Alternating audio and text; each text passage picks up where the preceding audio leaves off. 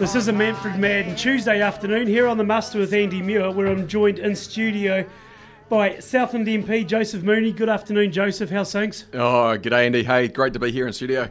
Yeah, thanks for joining us, mate. How's everything been last couple of days? Obviously, long weekend.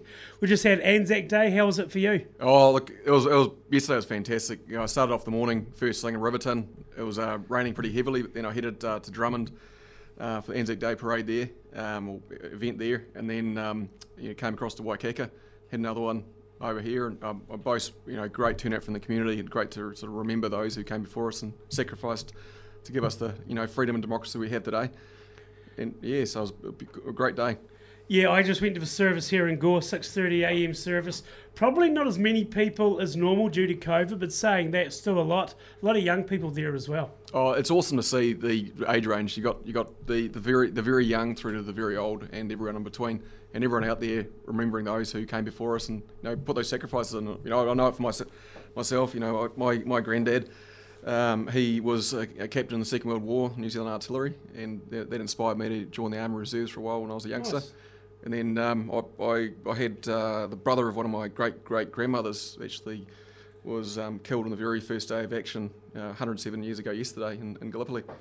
But so many of us right across the country have got these stories.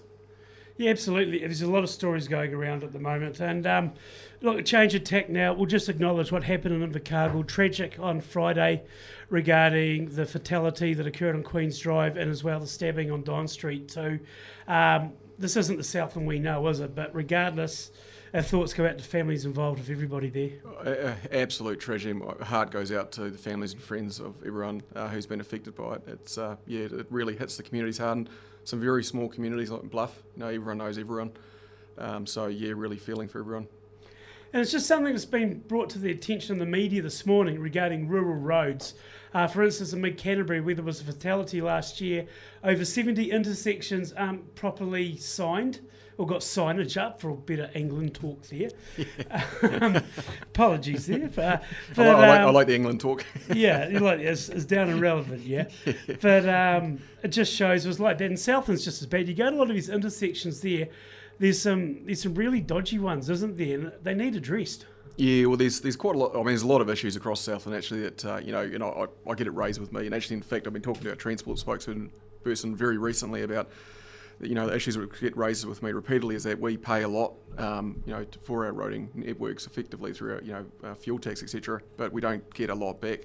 And we've got those intersections you mentioned, and we've got bridges which are in a state of disrepair. And I was only talking to people yesterday about bridges that they have to go around, and it has a big impact on the economy.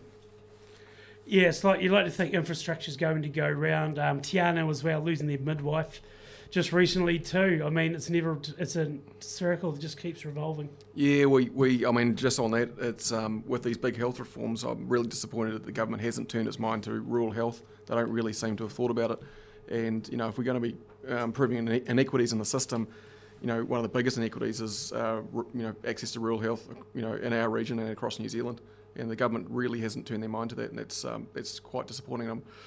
I'm wanting to push them on that, make sure they actually do, because we need it. As like you say, Tiana losing its midwife, it's a big issue. Lumsden closed down only a couple of years ago. Yeah. They promised that wouldn't have a reduction in services, but unfortunately, the staff are understandably moving on because they don't have the support. What would you like to see occur for rural services in Southland? Well, we need to have enough nurses and doctors as a key thing, and that's one of the big issues the last couple of years. The government has kept out people who wanted to come into New Zealand, who wanted to come and work here. Yeah. And there's a global shortage right now in the healthcare workforce. But rather than getting people in, because it takes years to train people up, so rather than making that a priority, they didn't. They kept them out, and that's one of the big problems why we don't have enough healthcare staff, and that's disappointing with this healthcare restructure. They're spending about $500 million on restructuring the health system, but they're not focusing on doctors and nurses and beds and the key infrastructure we need to actually improve health outcomes. I think, though, you talk about the workers from overseas, it's just every industry at the moment, dairy farming especially, trying to get the workers into the country for July for calving, for example. It's just every sector's basically been impacted, though.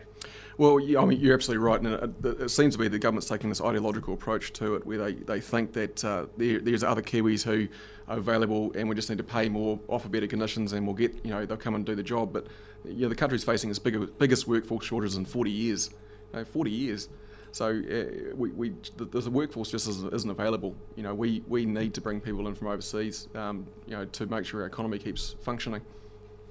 And just for yourself, Joseph, what's up for the rest of the week? Obviously, another shorter week.